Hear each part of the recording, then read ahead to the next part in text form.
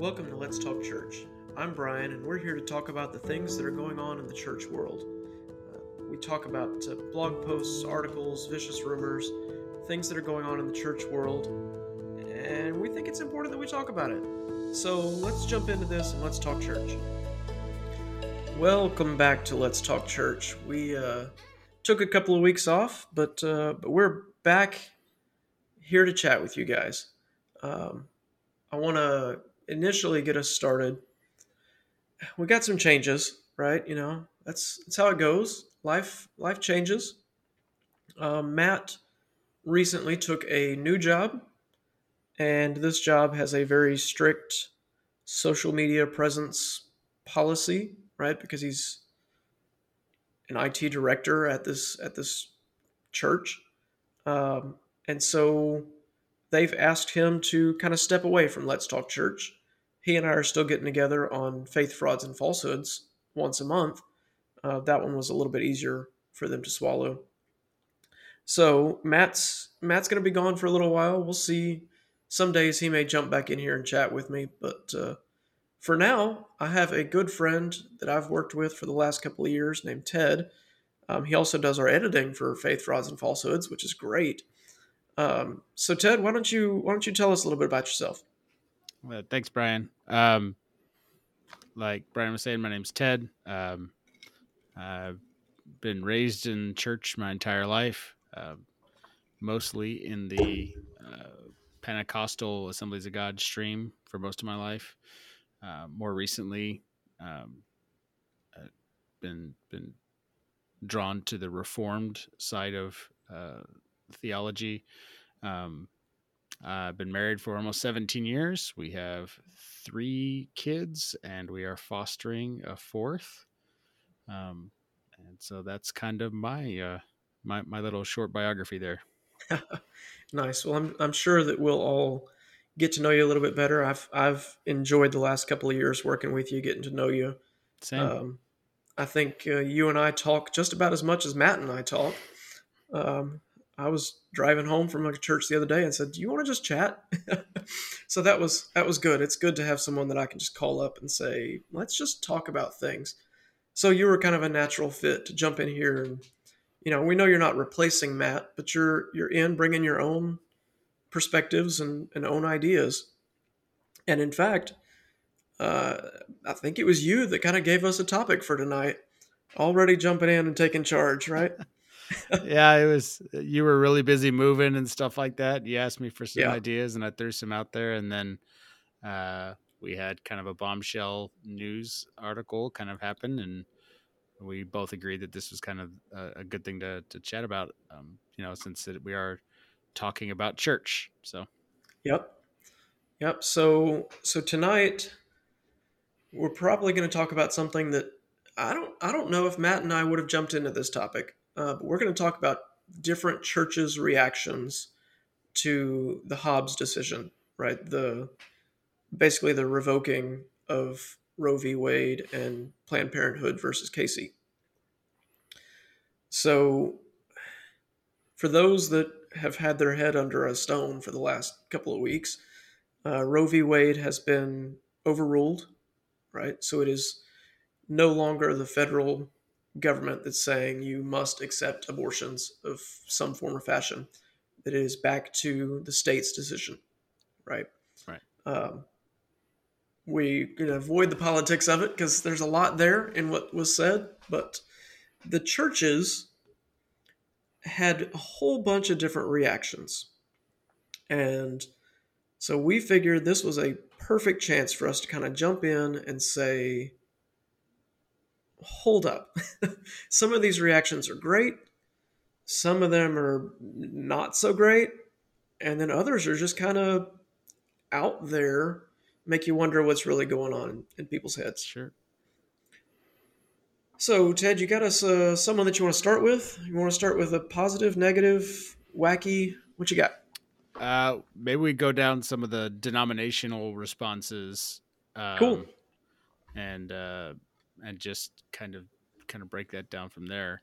Um, so we compiled a list of official denominational responses from different denominations throughout the United States. Hmm. In no particular order, Right. we have the LCMS, which is the Lutheran Church Missouri Synod, very conservative Lutherans.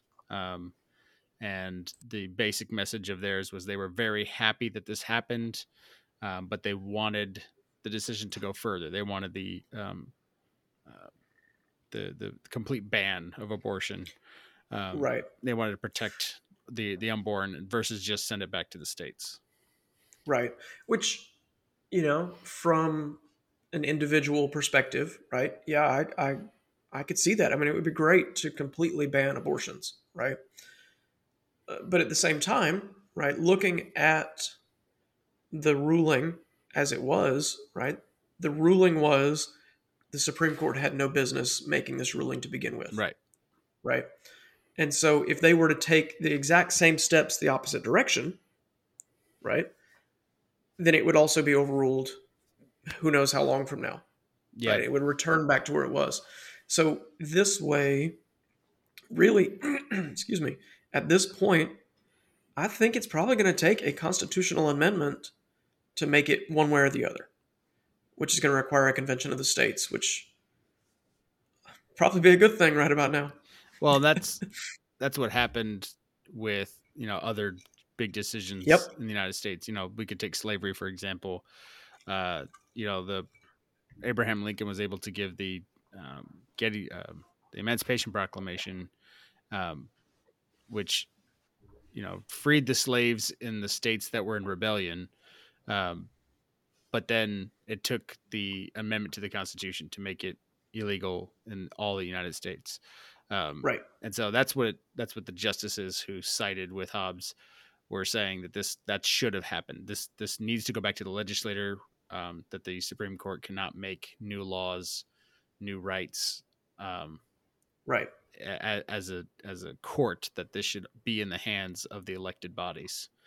Yep. And then those laws, the new laws that get made, can then get bubbled up to the Supreme Court for them to decide if that's constitutional or not. So there's this, Right. in civics class in high school, you learned about the checks and balances, and that's basically what this court was saying is we need to return to checks and balances. And what's interesting to me, without going into too much politics, is the reaction of the legislators, the people that make the laws, that the Supreme Court said make some laws, and a lot of those people don't want to make laws apparently. Right. So that's interesting to me.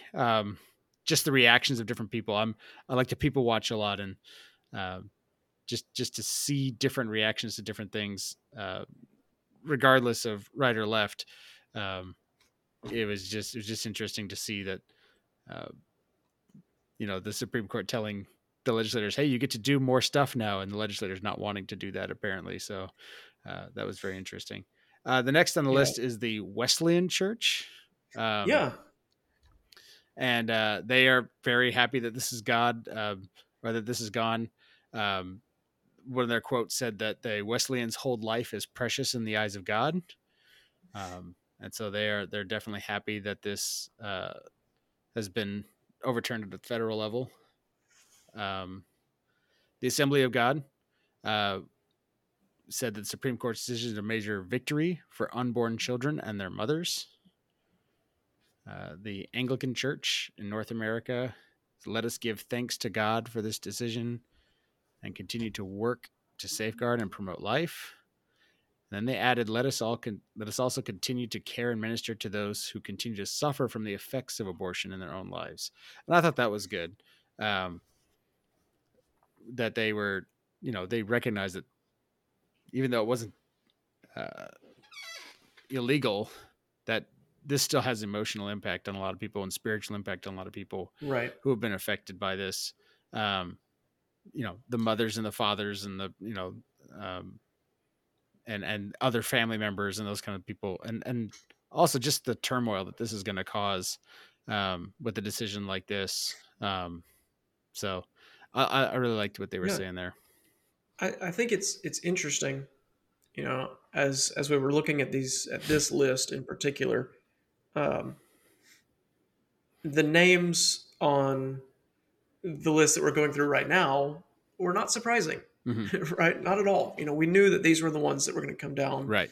and say, we're very grateful that has changed. And the same as the opposite side, right? The Anglicans, however, I'm not surprised that they wound up on this side of the list, but I really felt like they would be much more neutral, right? Not specifically taking a side. Sure. Um, they seem to be more neutral in other areas, and so I assume that they would stay neutral in this one as well. But they definitely jumped in and said, "This is a good thing." Yeah, and continuing down the list of the different denominations that Mhm. were on the positive side, that they were glad that Hobbes came down this way, with Catholics, the Yeah. Presbyterian Church in America, the PCA, and of course the SBC. So those are some big Mhm. denominations that kind of came out and said, we're glad that this happened, that this is a good thing. A lot of them talk about God being the author of life, and life begins at conception and those kind of things, and that was all part of their statements. A lot of uh, appeals to motherhood and those kind of things were all in their decisions, and um, that was on the positive side, on the people who were excited that this was happening, that those words were reflected in most of their statements. Right. Yeah. If you look at a lot of their statements, you can see most of them, and really, I think all of the ones that I read, the whole statement, because there's some of them just, we had a Twitter blurb that said they said this statement, but I couldn't actually find the official statement anywhere. The vast majority of them reference something that they had, as a committee, as a council, as whatever words you want to use there, had said 10, 15, 20, 30 years ago, right? And so they're going back to, we've said this whole Mm-hmm. time this is wrong, Mm-hmm. right? And so they've kept the same thought process, Yep. which I find uh, appreciative, right? If it would be different, if they were jumping in and jumping on the bandwagon one way or the other just because of the political flow, but the vast majority of them, this is how they felt the whole time. Mm-hmm. There's not a drastic shift in their thought process. Yep. Um, yeah, I wasn't surprised by any of those. No. They they're especially the Catholics, right? The Catholics are hugely active, um, activists for the unborn, um, and Right. the Catholic Church has always been outspoken about ending abortion. Um, so that was none of those surprised me. They were all very expected. I think that the to what I was researching. So, but then we had lots of churches, that different denominations, that reacted the opposite way. They were very upset that this had happened. Um, and what's interesting to me is some of these had some very unique reasons why they were upset. Mhm. And so, like the United Methodist Church, for example, the quote that I grabbed from their official statement says, "Today's decision unleashes severe consequences and threatens access to care for every community, and specifically Black, Brown, Indigenous, and low income communities." Um, and for someone, and I'll cards on the table here. I'm glad that this is overturned. I do believe that life begins, at conception, and so the fact that less babies will be killed is a good thing for me. Um, Right. but the fact that they're tying this decision to um, money, right? This is they specifically mentioned low income, like this is and race, right? These two things that got intermingled into this life and death decision is now a money status and racial issue, um,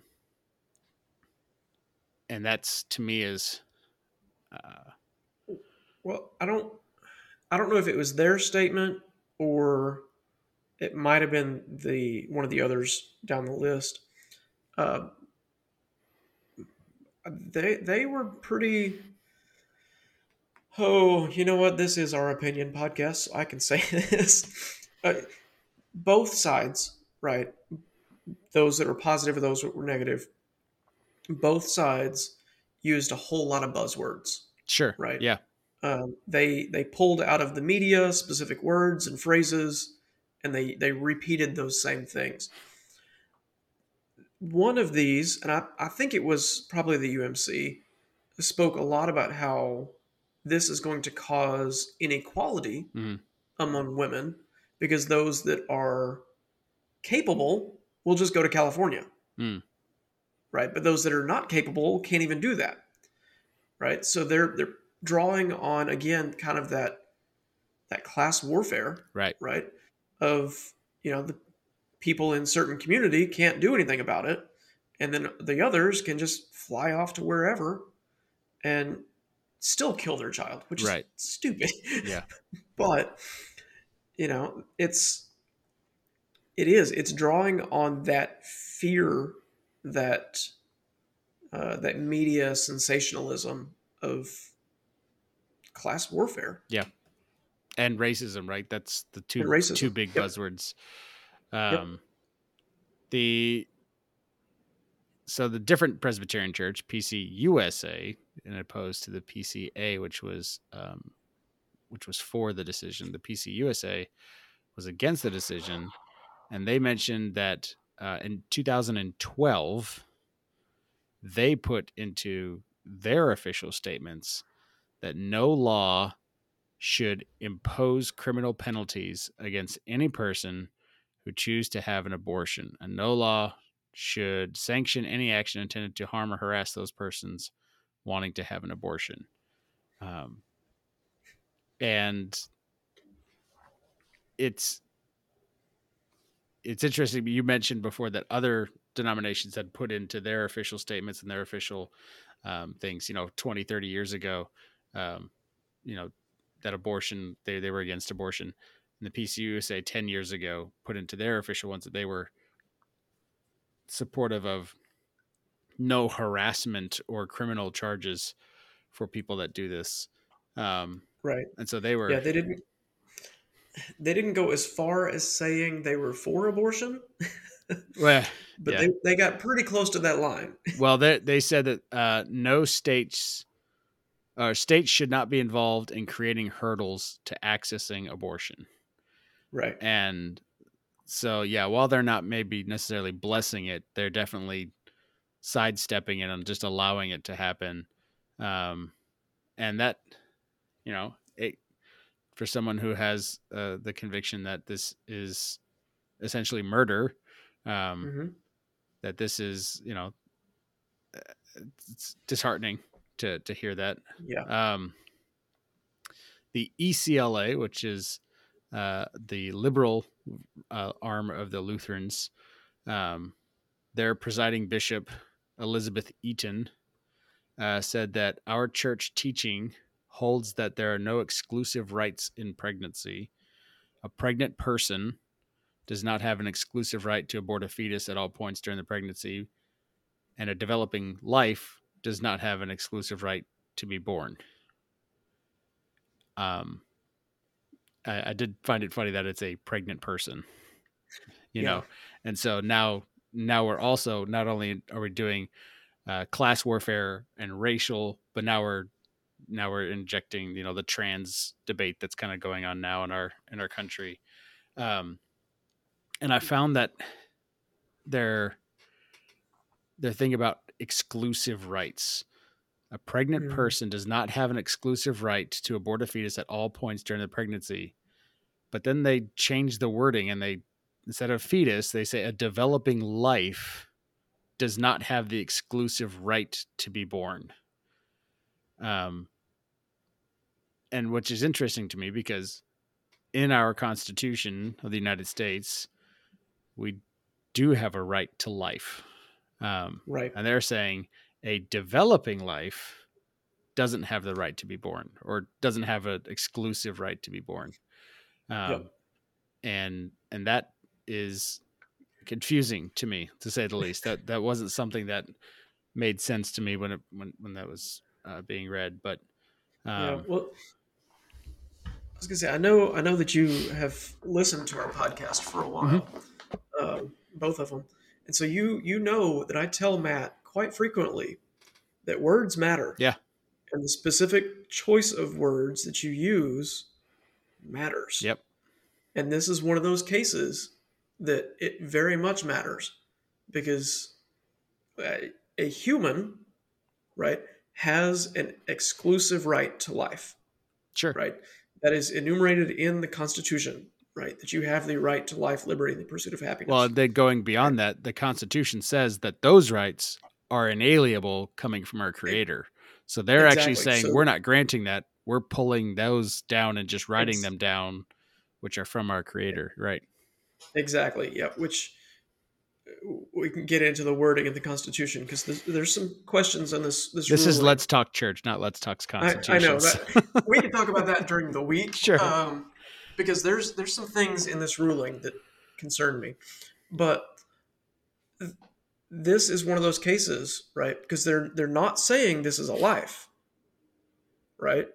It's a developing life, right? Which means Right. it's not reached a point that it has that inalienable right from the Creator, which to me, from a theological perspective, says that you don't believe that until a person is born that they have the image and imprint of God on them, Right. Yeah. which gets into a whole deep theological conversation that needs to be had in this group. Well, and I was going to bring it up here in a minute, but this is a great place to bring it up too. Sorry. Is um, what I noticed reading through all these denominational responses is that the ones that were glad that this had been overturned quoted a lot of scripture. They Yes. and a lot of them pointed to the same scriptures. They pointed to John the Baptist. They pointed to Hmm. David's weeping over his child. Different things like that. But the ones who were against it, there was much fewer biblical references. And I think I just said that completely backwards. My wife, who teaches grammar, is probably yelling at me right now. But uh, uh, you know, there was less scripture, noticeably less Right. scripture, um, in the ones that were against this decision. Yeah, I don't know if you looked at the whole PCA statement, but it was like 30 pages long, and it was scripture after scripture after scripture Yep. after scripture. Um, and a lot of these others were more just political talking Mm-hmm. points. Well, and um, I don't know if you said words matter, so I don't know if how much to read into this, but the ELCA there, uh, how it says our church teaching holds, not scripture holds, not Right. those kind of things. I don't know how much to put into that particular phrase there, but that was interesting that a church, and a fairly large church in the United States, would, instead of quoting scripture, quote their church teachings. Yep. Yeah. So the moving on down the list, the United Church of Christ, the UCC, is another that fell into this list, and they talk about how they joined the officers and members of the UCC national staff for a time to lament and claim hope in the wake of the Supreme Court overturning Roe versus Wade. Um, the UCC has been a fairly theologically liberal church for a very long time, right? And one of the other podcasts that Matt and I reference all the time, the Areopagus, one of the speakers on that podcast is a pastor in the UCC, and he is not on that same bandwagon. Hmm. Um, a lot of us question how long he's going to stay with the UCC, but something like this may be a tipping point for a lot of people. I've heard similar things to UMC pastors. Yes. Not getting off track too much, but I watched the proceedings a few years ago before COVID, where they were talking about, ordaining homosexuals and those kind of things. And there was a large split in that. Not Mhm.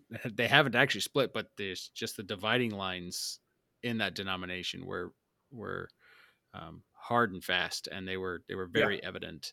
And certain,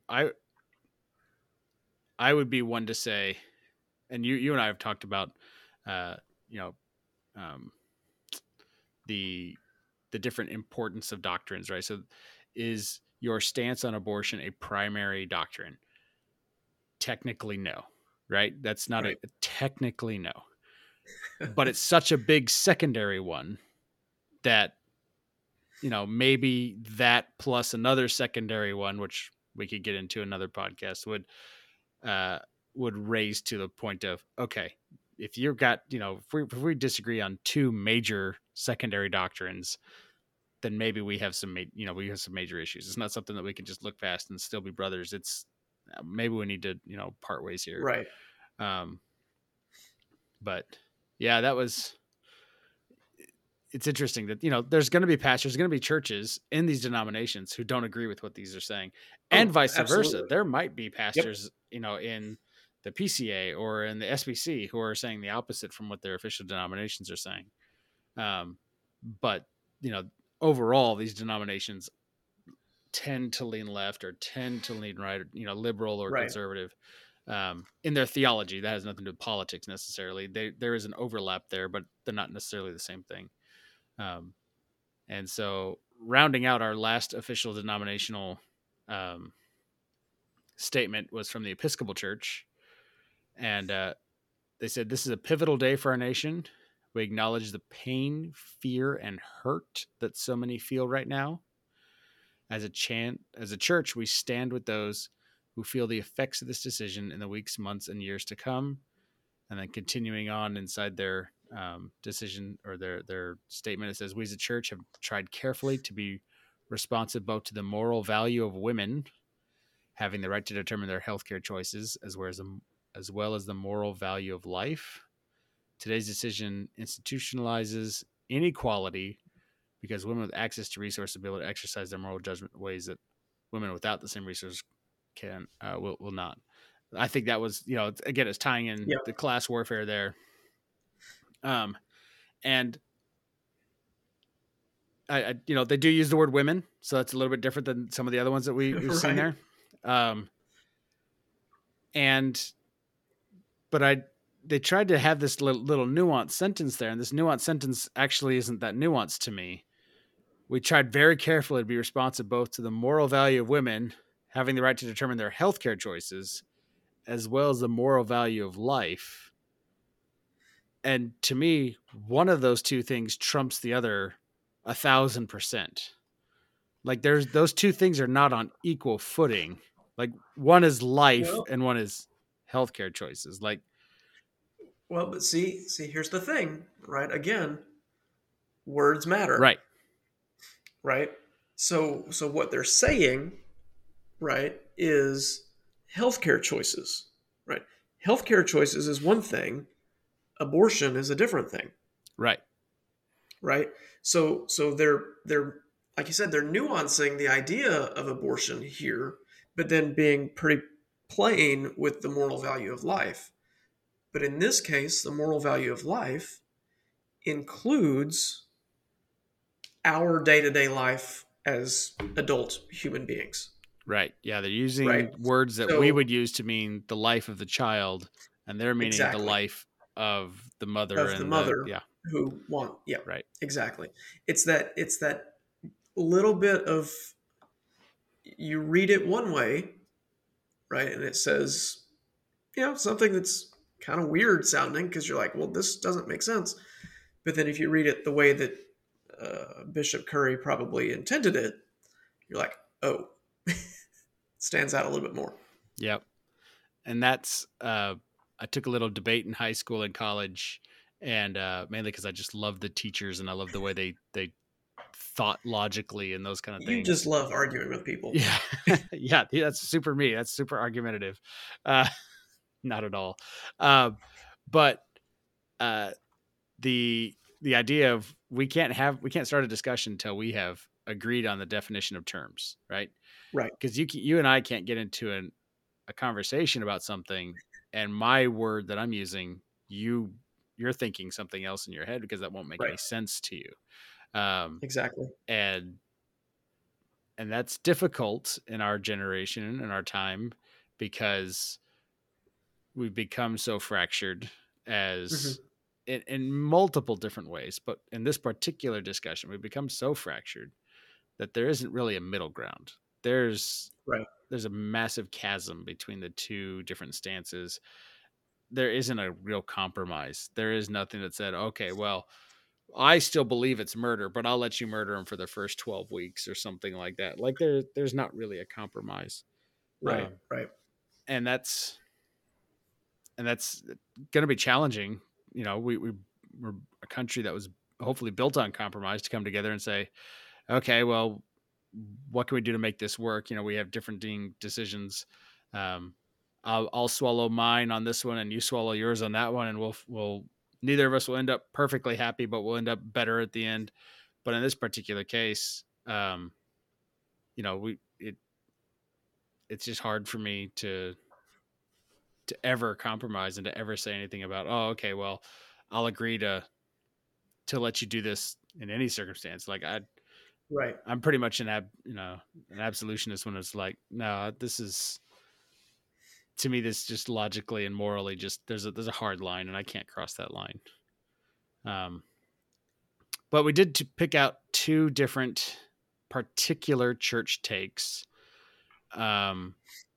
One of them, I believe, is a non-denominational church. I could research them more to see if there was a denominational stance on this particular church, but I believe they were just a non-denominational church. And was this the one I sent you that was the pastor was doing the message at the baby dedication? Is that the video I sent you? That was No. another one. Okay, we'll talk about that one here in a Yeah. minute. I don't remember that one. But why don't you talk about the example of this pastor? Yeah. 'Cause So this is. Um, do we give his Twitter handle? I don't know. His Twitter handle is Woke Preacher TV, which should tell you quite a bit. well, this particular But Twitter handle goes and finds woke preachers. So oh, this okay, isn't his content. He goes and finds okay, other woke preachers and puts their content and highlights their content for criticism. right, okay, Right. perfect. Thank you for that Yeah. clarification Yeah. because I was like, this. What I just don't get it, right? But I don't do Twitter, Sure. right? I barely do any sort of social Yeah. media, Twitter's the only one um, I troll on, and I don't hardly ever post except for my Wordle score. right? So But so he spent this particular pastor that I guess this guy was pointing out was very it's interesting, right? He uses a lot of words and phrases that I would use, right? He talks about how it's none of your business, right? What someone else is doing. He talks about how there's so much hypocrisy on one side, right? That there's all this sin over here, but you want to spend your time looking at the sin over there. And it's very, very I don't want to say I don't think he ever comes out and is explicitly pro-abortion, mhm. right? Again, just like the ELCA that was kind of wiffle waffle. Um, he doesn't explicitly say it, but he's very, we got to make sure women are completely equal. They have rights. They do this. They do that. And you can just tell what his end goal is pro-abortion stance without actually coming out and saying it, Sure. right? Because for a pastor to come out and say that they're pro-abortion, right, is a completely different issue than them coming out and saying they think women should have these rights, Sure. right?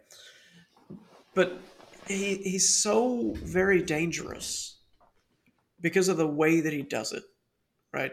Coming back to words matter, right? Words He's matter. using these phrases and these words that for someone who's on the outside, who doesn't really think about what it is that he's saying, yeah, it could be very easy to say, well, yeah, of course women deserve equal rights. Well, yeah, of course, this is a problem.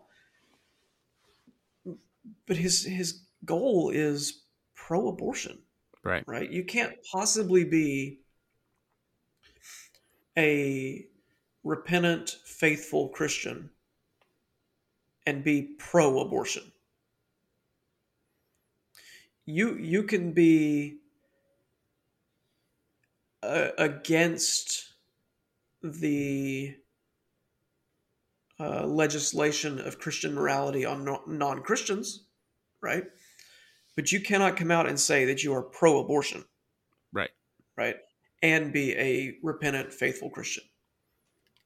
So this guy, I think he's kind of dancing around that, right? Much like a lot of the other denominations did. They Mm-hmm. kind of danced around it without actually coming out and saying it. Um, it's it's difficult, right? It's a difficult line to walk for me because I fall into that category of it is the church's job to look after those within the church. Yep. If you are outside of the church, that is between you and God, right? It is God to judge you. It is not my job. Sure. You know, it is not my job as a Christian to judge you, Ted, as a Christian, right? We're responsible for our own families, right? Those that are under our roof that we're responsible for. Mm-hmm. Everyone else, right, is answerable to someone else. And so it's a very delicate step, right? Because I am certainly anti-abortion, right? I think it is evil. I think it is heinous. I think it is absolutely awful. But I also think the moment that we start allowing Christianity to dictate the lives of those outside of the church would cause problems. Well, I think there is we live in a unique situation. If we were in medieval, Right. a country that was ruled by a leader, some sort of despot or something like that, I would agree with you. We have no influence in the government. We just have to do what we have to do with our own thing. But we live in a country where we can speak out. We can Yep. make our opinions and even Hmm. our morality known. We can elect certain people, um, and we can make our choices that way. Um, Right.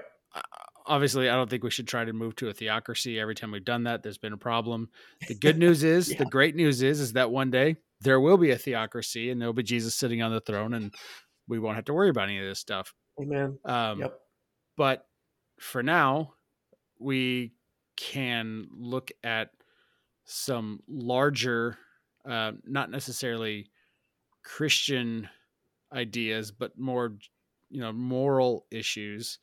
Um, and for instance, life, right? We, Hmm. we would not say that, um, if you were walking your kids down the street and you saw someone being abused, that it wouldn't be any of your business and you would just keep walking. No, we as No. responsible people, not necessarily Christians, just human beings, Humans. Right. should interject in that to lessen the suffering of a fellow human being. Um, Absolutely. and I believe that that would carry then forward in our form of government to our form of government, where we can affect local, state, national policy based off of who we vote in to represent us. Um, yeah, I don't necessarily want, and I don't think that my representative should be, um, walking out onto the floor of the Senate or the House, and okay, well, in Leviticus, whatever, it says that we should, kill disobedient children. So I'm proposing a new bill that allow parents to kill their. No, that's not necessarily what I'm saying. But the larger issues of Right. morality, um, of life and of liberty, and I think that that's kind of Yep. what this isn't Let's Talk Constitution, but I think that's what our founders wanted to do as well. They didn't necessarily wanted to make it a Christian nation, but the values of the Christianity were were accepted by most everybody anyways at that point in time. And like I tell my kids all the time too, there's not a civilization that's ever existed on the face of the planet who is thinks it's okay to just go around murdering people. Right. Like there's no civilization that says, "Oh, it's fine. You just walk down the street and just kill anybody you want, no repercussions." No, every single civilization, doesn't matter Christian, doesn't matter pagan, doesn't matter any other religion, has said that that's a bad thing. Um, and same thing with theft, right? That this is a thing where if you Right. go and take something that belongs to somebody else, there should be some sort of recompense for that, some sort of punishment for that. And Yeah. the list Lewis. goes on, but the list is not necessarily based off of scripture. Scripture includes those things, Right. but we're told in scripture that those things are put into our heart because God is that way, and we are image bearers of God. Like we know this instinctively that it's wrong to take stuff and to murder people and to hurt people. Um, and so if we know those things instinctively, then we can put those into our governments as well.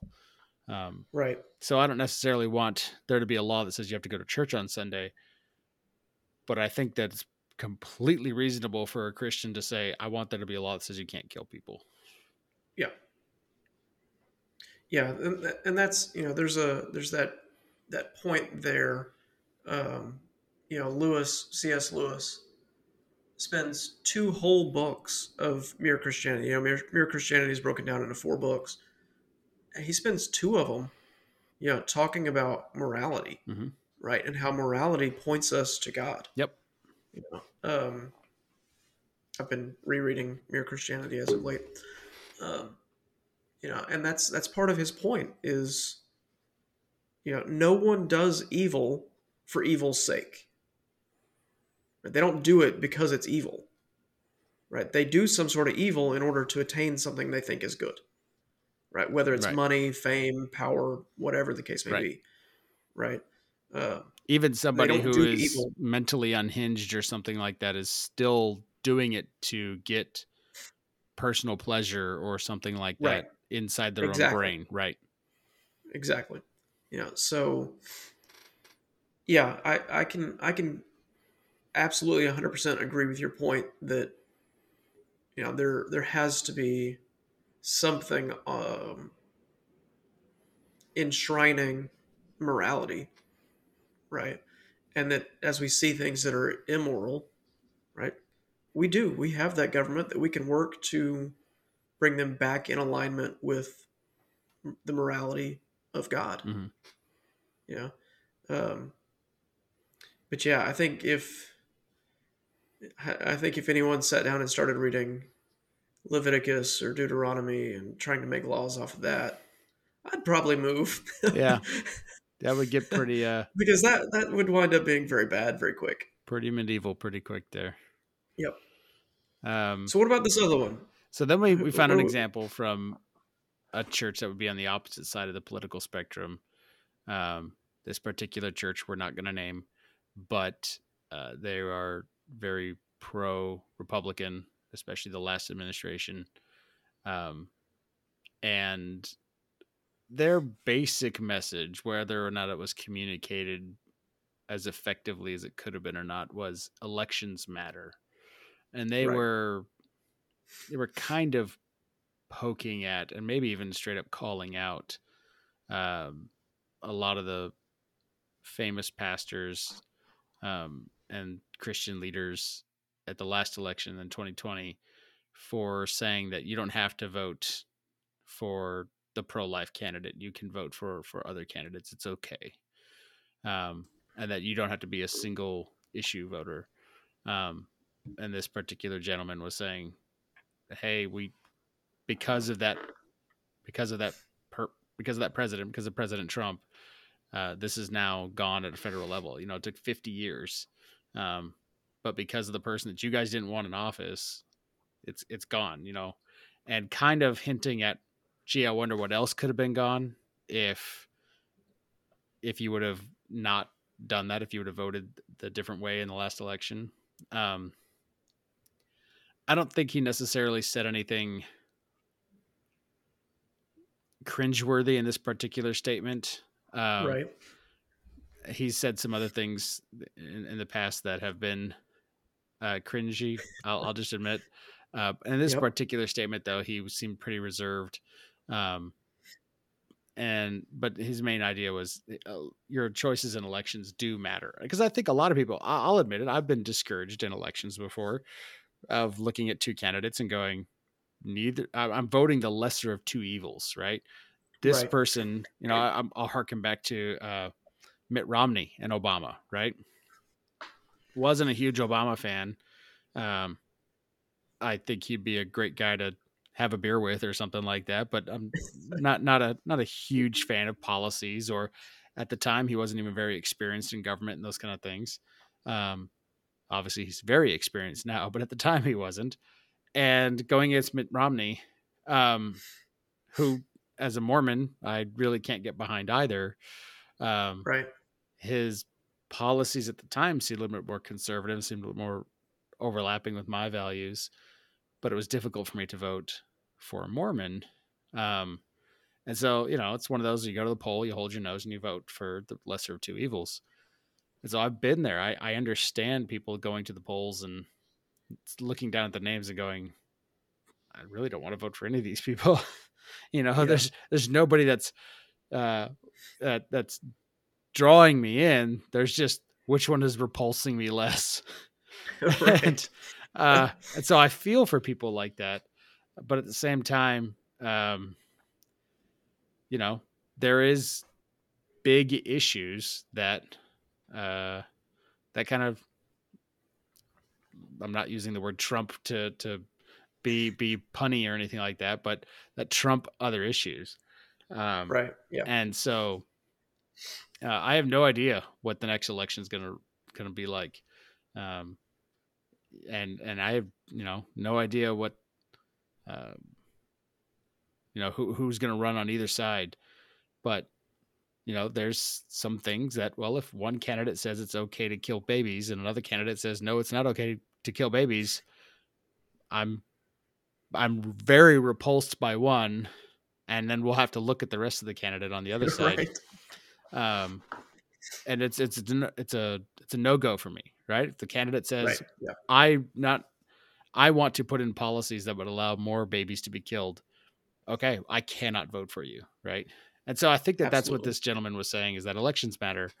Um, he said some other things in the past that I would disagree with, but in this particular one, um, he was kind of calling out the other Christians that were allowing their flocks to vote um, on something else besides this particular issue. So Yeah. there was one final take that I saw all over Christian Twitter that I'll admit really irked me. Yeah. I was wondering about that. Tell me about this. So I saw this sentiment over, like I said, all over Christian Twitter, and I just troll on Twitter. I don't post on Twitter. I just consume.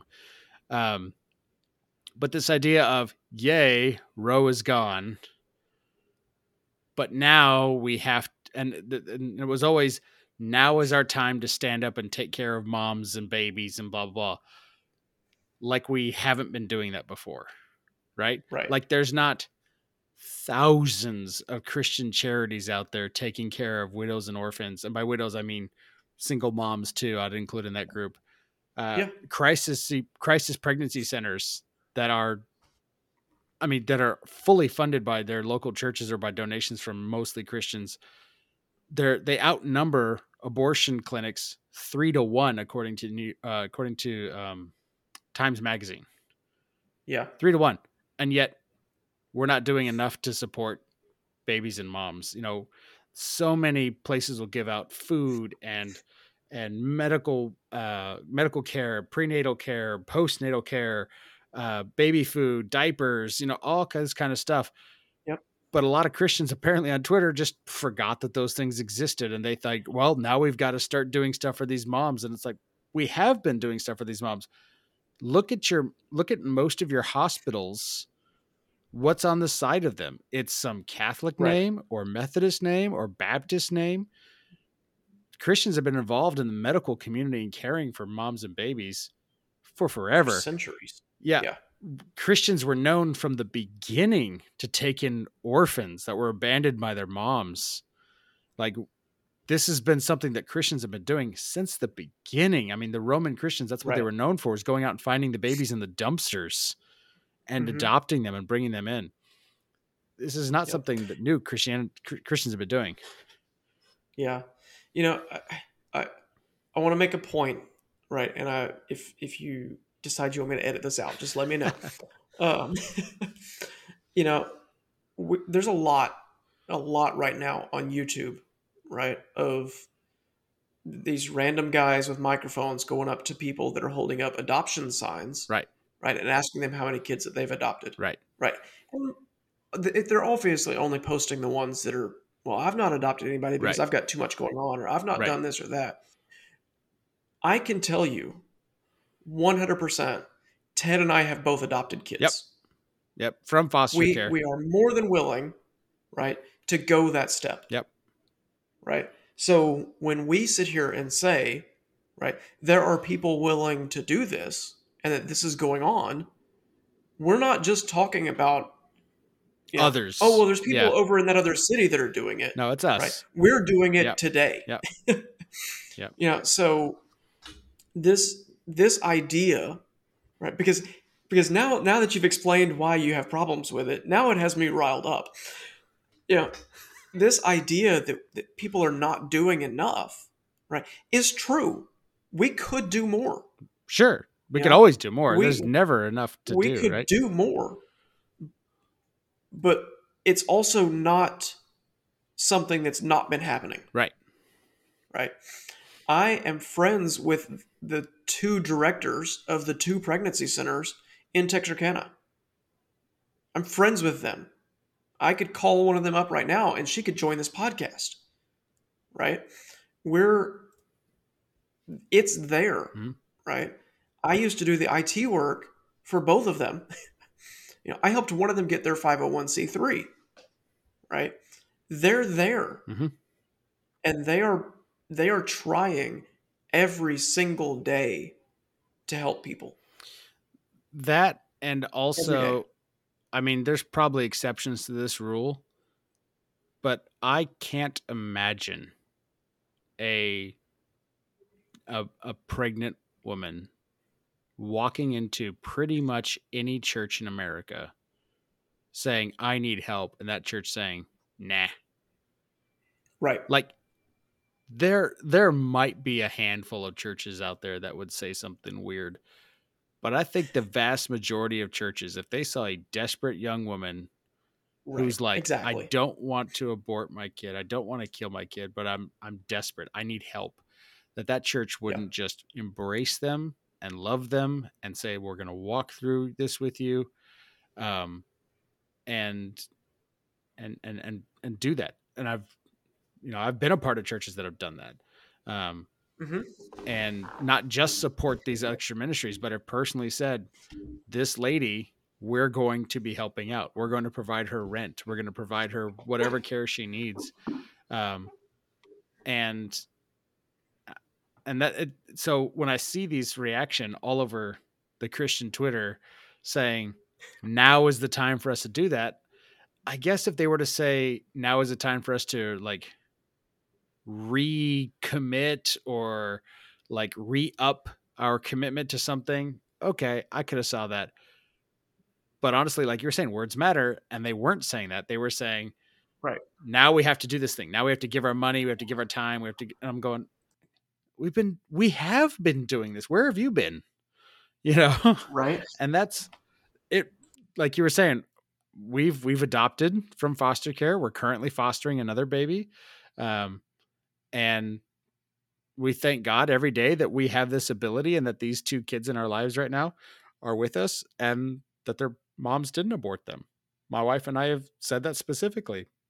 How easy it would have been for these moms, because these moms are in desperate situations, to just opt for the abortion and just, have their lives be easier.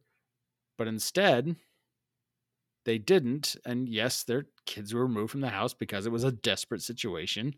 And I feel for them, with substance abuses and criminal histories and those kind of things. That you can't take care of a kid in prison. You can't take care of a kid when you have substance abuse or mental health issues. But at least they didn't kill their kid, right? At least they didn't. Right. And Absolutely. we were able to then step in and say, we're going to help out this kid. And that's why it personally irks me when I see big name Christians saying, well, okay, Christians, if you're not going to let them kill them, now you got to support them with money. And I'm like, okay, number one, you're equating two different things, but also number two, we have been doing this. Christians across the world have been doing this their entire, for thousands of years. And, Yeah. and so that's why that personal, that reaction that I saw a lot was just bothersome. Yeah. So let me ask you, so we can round some things out. We've been talking for nearly an hour. I Yeah. didn't realize that just now. How can we, as Christians today, uh, put something into action? How can we make something out of this applicable Well, to us? I would say continue to do the work that we've been doing. Continue to pray. Continue to, if you're in a state that still has abortion on the books, you need to work to make sure that the right people get elected that can make those changes. Sadly, maybe not sadly, but we don't live in a democracy. We live in a representative republic. So we need to elect the representatives that will then make the laws that will protect the lives of everyone, including those of the unborn. And we need to continue to help out the moms who are in desperate situation, continue to help out the babies who are in desperate situations, by supporting those crisis pregnancy centers, by supporting adoption and foster care agencies. And if God is calling you to that, maybe actually look into fostering and fostering to adopt. I don't think everyone's called for that. I don't think everyone should do that. It's a lot of work. There's a lot of classes. Yep. There's a lot of energy and effort that the state puts onto you to make sure your house is in a certain way. You got to take these kids to all these appointments, and it's a lot. But if that's something that God's putting on your heart and you can make that sacrifice to do that, it's a great reward. We have a wonderful 3-year-old daughter now. She is a light and a joy every time she's in the room. I wouldn't have it any other way, and that wouldn't have happened if her mom would have chosen the quote easy way. Right. And so I would just say, keep soldiering on, Christian. Keep doing the things you've been doing. And if you've been lacking in your prayer and if you've been lacking in supporting these things, then obviously keep doing that. Make sure your elders of your church, make sure the pastors of your church are looking into ways that they can support these places. But again, these things have been happening for 2,000 years. Christians have been doing this. Christians are the biggest charitable contributors to supporting moms and babies this country's ever seen. But, we need to, we can always do better. Every single one of us can always do better. I agree. I don't think I could have said that any better myself. Well, Ted, I want to thank you for hanging out with me tonight. Yeah, this was great. And for talking about church stuff. I think this is an important topic for us to cover, and I think we've got some homework for everybody to do. Go and find out where you can plug in and make a difference in others' lives. Yep. Awesome. Well, thank you guys, and we'll be back in a couple of weeks. Have a good one.